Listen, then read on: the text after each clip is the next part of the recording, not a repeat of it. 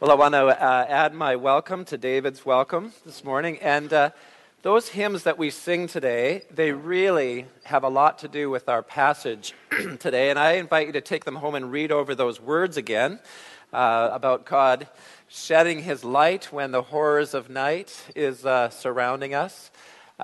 This is a passage that we're in on chapter 13 on page 818.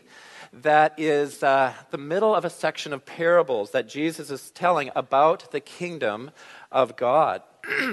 And as we look at this passage, I am reminded of a conversation that I had a few years ago with my Jewish neighbor, who our family was very close friends of them. And they moved, unfortunately, a couple years ago.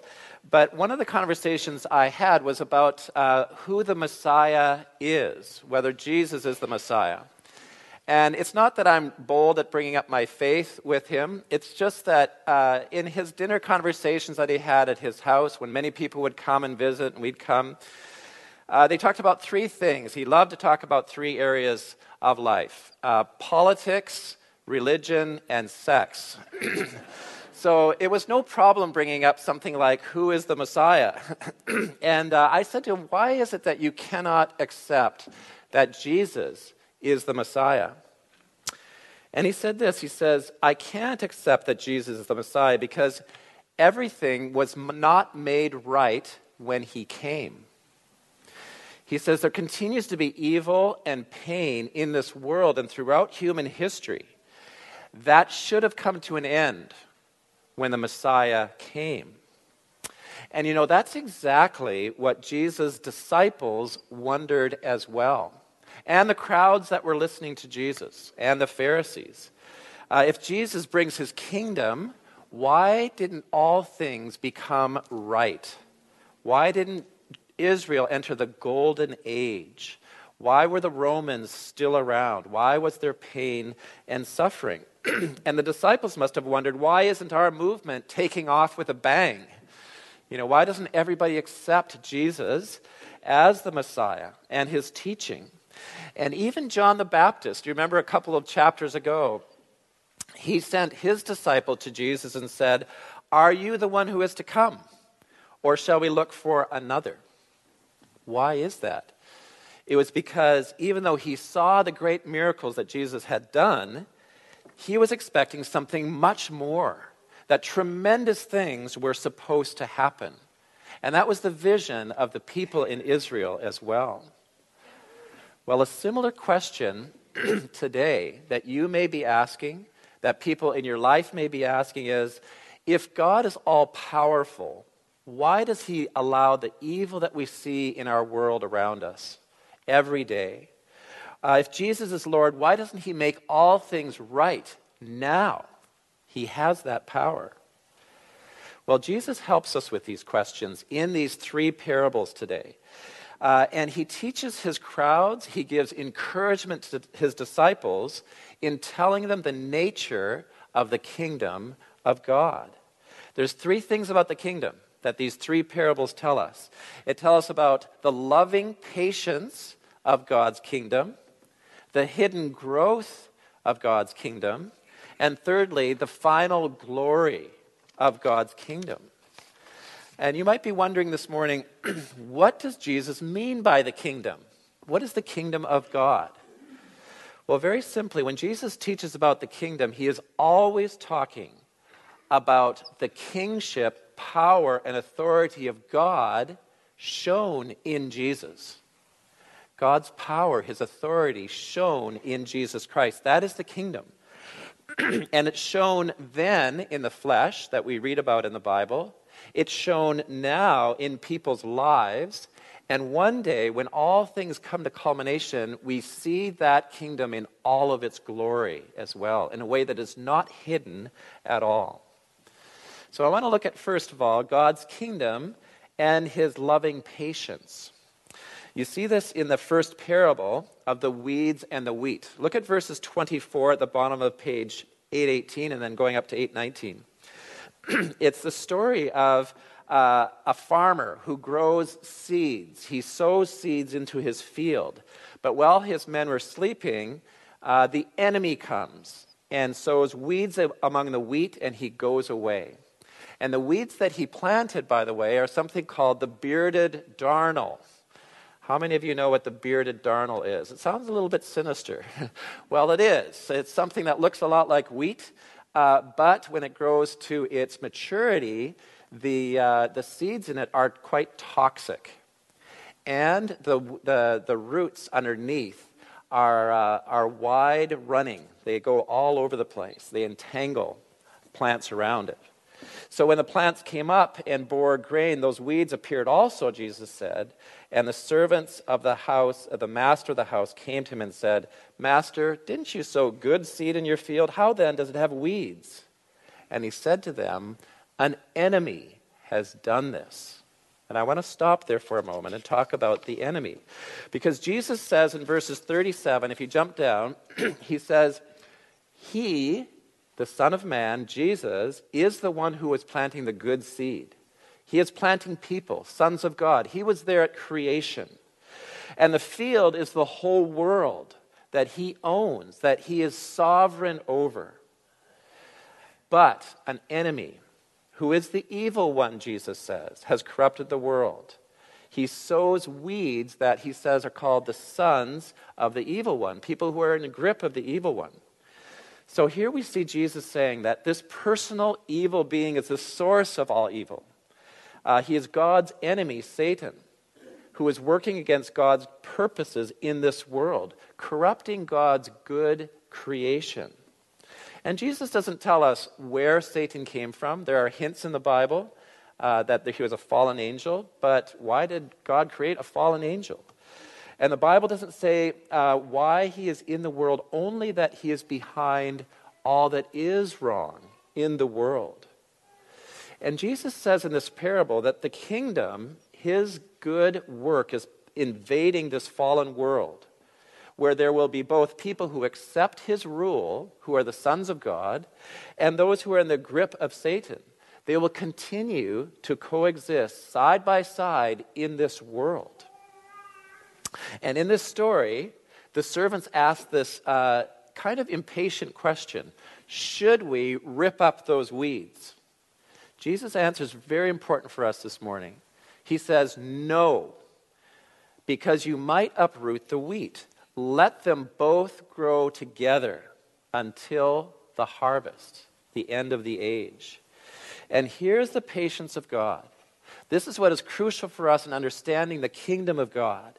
That Jesus is in charge, he oversees the advance of his kingdom, and he deliberately delays. He delays taking final action and allows Christians and those who are in the grip of Satan and sin and death to exist together.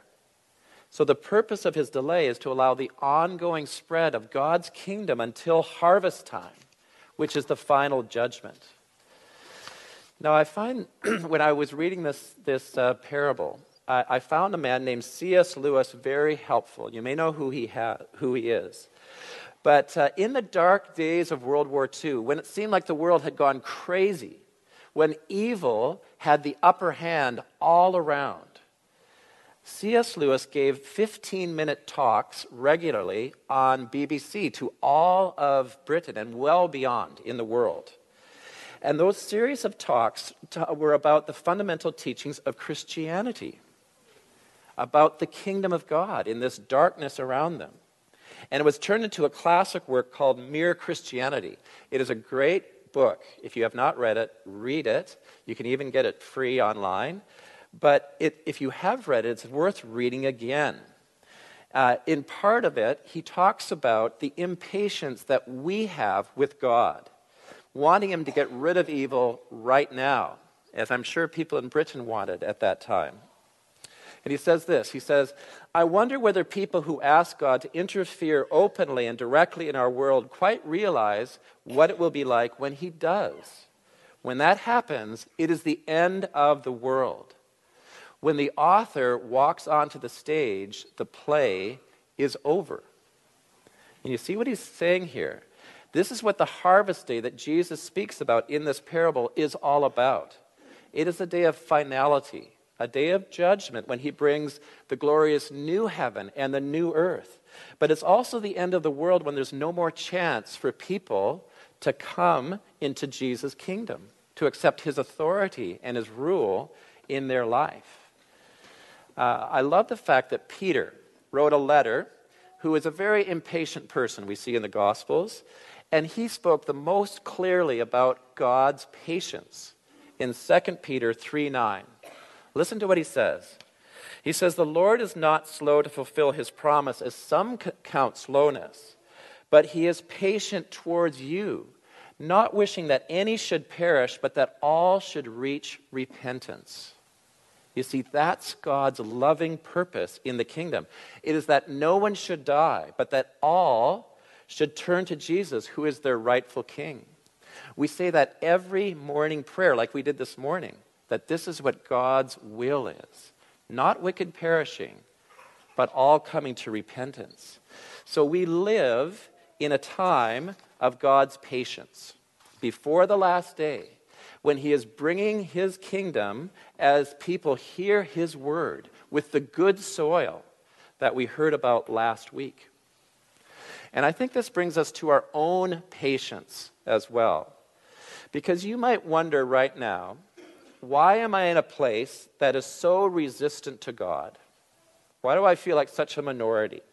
Why am I in a place so lacking in morals, that is so confused about sexuality? Why is it that people don't understand what basic identity is all about? Why is there so much evil in the news that I see every day? We might say, I want nothing to do with this world. I want to give up on it, kind of withdraw from it. But Jesus in this parable says, you are the good seed. He says, I have planted you. You are my son or my daughter, and you are meant to be in this world to bless the world, just as Abraham was sent in the world to do that. So it's no accident that you're surrounded by evil. That's the way it's supposed to be in this kingdom. It is the nature of the kingdom. You're meant to be light and salt in this world and to the people around you. You're meant to bless them and to make them a little bit upset at times. That's what it means to be part of the kingdom of God. You are shoulder to shoulder with those who do not belong to God yet. August said once this lovely truth about this parable. He said, those who are weeds today may be wheat tomorrow. Very profound. Because he's writing around the year 400 or so, and he's telling us what is true in this world and what he has seen and what the church has seen, that God makes weeds to be wheat. And the work of Jesus' kingdom is to work for that change, to seek that change. The people who are in your life and my life, who are in Satan's grip of sin and unbelief, may look fine. They might look a lot like you and me. They look like wheat. But they are spiritually lost in the weeds, Jesus is teaching. And God, by his word, can make them become wheat. And that's why God is patient. God has given us a patient work that we should not uproot yet. It is to ask God's help to speak for him, to live for his change in the weeds to become wheat. And for this to happen in our friends' lives, in our family, in the people in the office. We do that as we patiently live for King Jesus and find ways to speak about him. Jesus tells us, keep on ministering to them. Don't give up. Patiently persevere. That's God's character. That is why he has planted you in the world. So there's the patience of God, God's kingdom. Secondly, Jesus teaches us about the hidden growth of God's kingdom. He tells two stories about two of the smallest things you can imagine, seeds and yeast that's put in just a little bit of sourdough. Now, Jesus chooses the mustard seed for farmers because it becomes the biggest plant in all the field, 6 to 10 feet high when they harvest it. And Jesus is teaching that the kingdom of God always has small beginnings. Small beginnings. even temporary decline as well. But in those beginnings and in that decline, there will always be growth.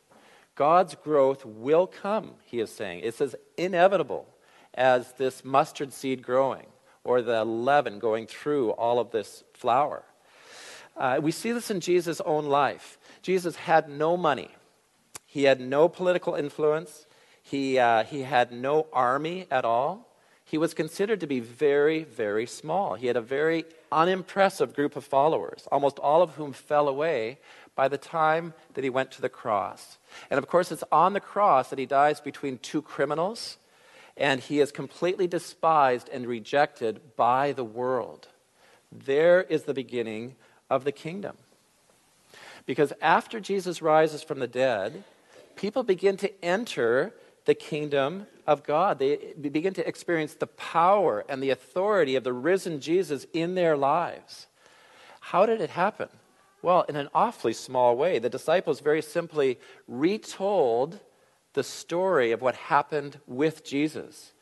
That he died on a cross as a sacrifice for our sins according to the Bible. That he was buried, dead. And that he was raised from the dead on the third day, all according to the Bible. And that he was seen by Peter, by all the disciples, and by 500 other people as well. That was it. That was the message. And it was a message that was foolishness to the intellectuals of the day. And it was a scandal to the religious experts and the godly people of that day as well. It was small to them, easily discarded. But when people trusted that message, their lives were changed and people began to grow in number. And what's interesting about how they grew, if you look at what historians say, and there's been a lot of work by social scientists on this now, is that growth was very slow but steady. 2 to 3% growth. And it was growth that was a minuscule part of the Roman Empire until a couple of 300 years later. And yet here was God slowly but surely bringing his growth into this world through very, very small beginnings. This has happened throughout human history. It happens now in different parts of the world as well. Small beginnings bringing about huge growth. And very recently, we have been in the last 30 years in a time of great moral decay and decline in the world. You look on one hand of all the evil that we see through the internet and so forth. And yet, on the other hand, we can look at another piece of information. It is the growth of the kingdom of God. Of course, we know in Africa in the last 100 years, phenomenal growth from 10% of the population to 50% of the population. Over 500 million Christians in Africa. But there's also the Chinese church with a church that became virtually non-existent through this cultural revolution. And you may all know that now, because of growth from 1979 of 10% every year, there are over 100 million Christians in China. And in 10 years, that number, if it keeps going, they will be the largest Christian country in the world, largest population of Christians. This is God's work from very small beginnings because people heard the gospel. And I want to bring up New York City as well. New York City, we heard in the children's talk today. That has been a place of great decline in church membership. In 1989, only 1% of the people in central New York went to a gospel-believing church. And that's because there were lots of idols. There was materialism. There was secular thought, sexual freedom, and so forth. The moral life went down. That's why there's so many Yankees fans there. But what has happened in the last 25 years is phenomenal. Here's how you could believe in God's work. Now 5% of that population goes to a gospel-believing church. That is phenomenal. And the gospel churches in that area believe that they will reach 15% of that population in 10 years from now. It's like God's work, deciding to go into the places that seem most resistant to the gospel and bringing growth. Going to the place of great smallness so that the gospel of the kingdom can show forth. You see, all of these places, the gospel, the kingdom grew out of a very small start. Listening to God's word in a living room, conversations about Jesus with a friend, praying for somebody over time as well, looking so insignificant in many ways. I was talking to somebody on Friday night who prayed for her husband for years and years and years, and he became a Christian in the most unlikely way later on in life and walks with the Lord in a wonderful way now. You see, over time, God brings growth as people persevere with their gospel work with patience. And what we see in the third parable is that there is a concept in our understanding of power that's very visible. But Jesus says the kingdom of God is very hidden in a lot of ways. The kingdom of God will be glorious in the future, but now it remains largely hidden. You see that in the teachings of the New Testament. I don't know if you noticed the epistle reading today, but Paul was boasting about all the terrible things that happened to him. You know, I was shipwrecked, I was beaten, I went hungry, I was cold, it was terrible. And he says, I want to boast in the fact that I'm weak, because when I am weak, God is very, very strong. This is a theme throughout the New Testament. There is this secret, hidden, unnoticed power of God. And verse 33, Jesus tells us, the kingdom of heaven is like leaven that a woman took and hid in 60 pounds of flour. But it was all leavened as a result. You know, a whole village could eat that bread. It was so big. You see, the kingdom that seems small permeates societies and people's lives in very powerful ways that you don't often see. It touches hearts and souls. It transforms. And in our church, there are many unnoticed works of the kingdom that are very powerful. They are by God, but small. It happens in the visit that you make with somebody, and you pray for them. It happens in those prayers for someone over many, many years. It happens in the encouragement of God's word that you spoke to a friend. It's the halting conversation about God with a stranger that is the beginnings of the transformation of this change, this transformation in people's lives. And maybe personally, you might ask the question, as I do too, how have I been growing as a Christian? It doesn't seem like it's happening as it should be. But it's amazing to see, if you haven't seen somebody for a while and they come back, how God's change has taken place. It's very good to have a conversation with a fellow Christian and talk about how you see God working in their life. You're surprised. God has come into your life and touched it in different areas of your life in remarkable ways. This is the leaven of God's kingdom. And that's why at St. John's, we believe that the way God works is not in spectacular ways necessarily. We want to make sure that the entry of God's power and authority is real, because the end result will be this transformation, this growth. We're not after quick results. We want the power and authority of God to enter into our lives. And that happens as God's word is planted in us. He will do his powerful work like the leaven of that flour. You know, for a young person, that's why youth is so important. You think about that. If they come to receive God's kingdom and enter into it, we know that within 30 years, a whole family will be affected. Their friends will be affected. Their work life will change and affect people's lives as well.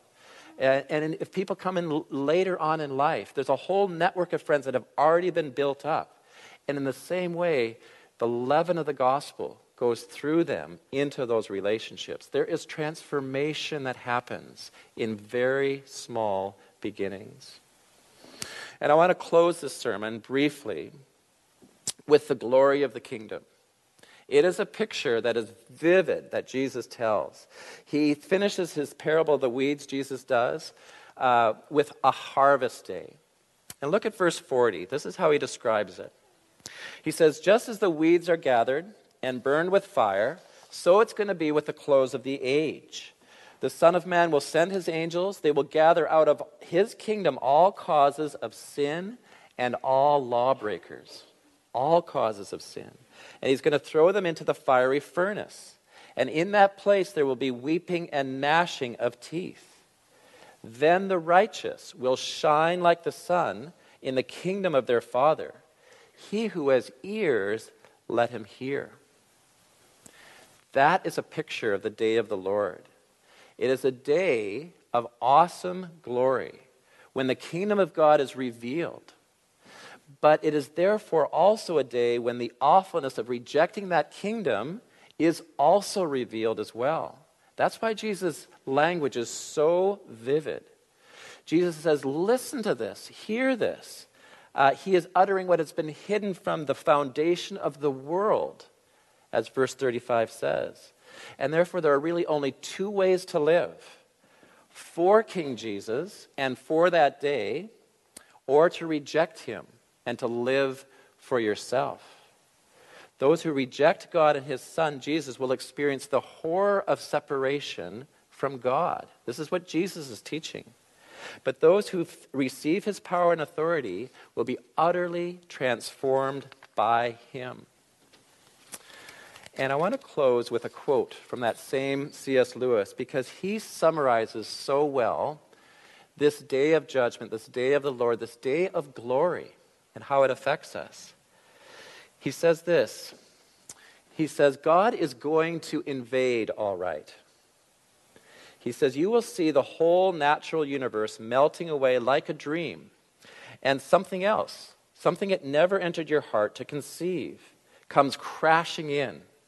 Something so beautiful to some of us and so terrible to others that none of us will have any choice left. For this time it will be God without disguise, no hiddenness. Something so overwhelming that will strike either irresistible love or irresistible horror in every creature. It will be too late then to choose your side. There's no use saying that you choose to lie down when it's become impossible to stand up. That will not be the time for choosing. It will be the time when we discover which side we really have chosen, whether we realized it before or not. Now, today, this moment is our chance to choose the right side. God is holding back to give us that chance. It will not last forever. We must take it or leave it. And so this parable says, will you shine like the sun, or will you reject the power and the authority of Jesus, the kingdom of God, our Father? Paul teaches us, it is God who works in you, both to will and to work for his good pleasure. Therefore, do all things without grumbling or questioning, with patience, that you may be blameless and innocent, children of God without blemish in the midst of a crooked and twisted generation, among whom you shine as lights in the world. May God give you his grace. May he give you his Holy Spirit, that you may indeed shine like the sun of the glorious kingdom of your heavenly Father. Amen.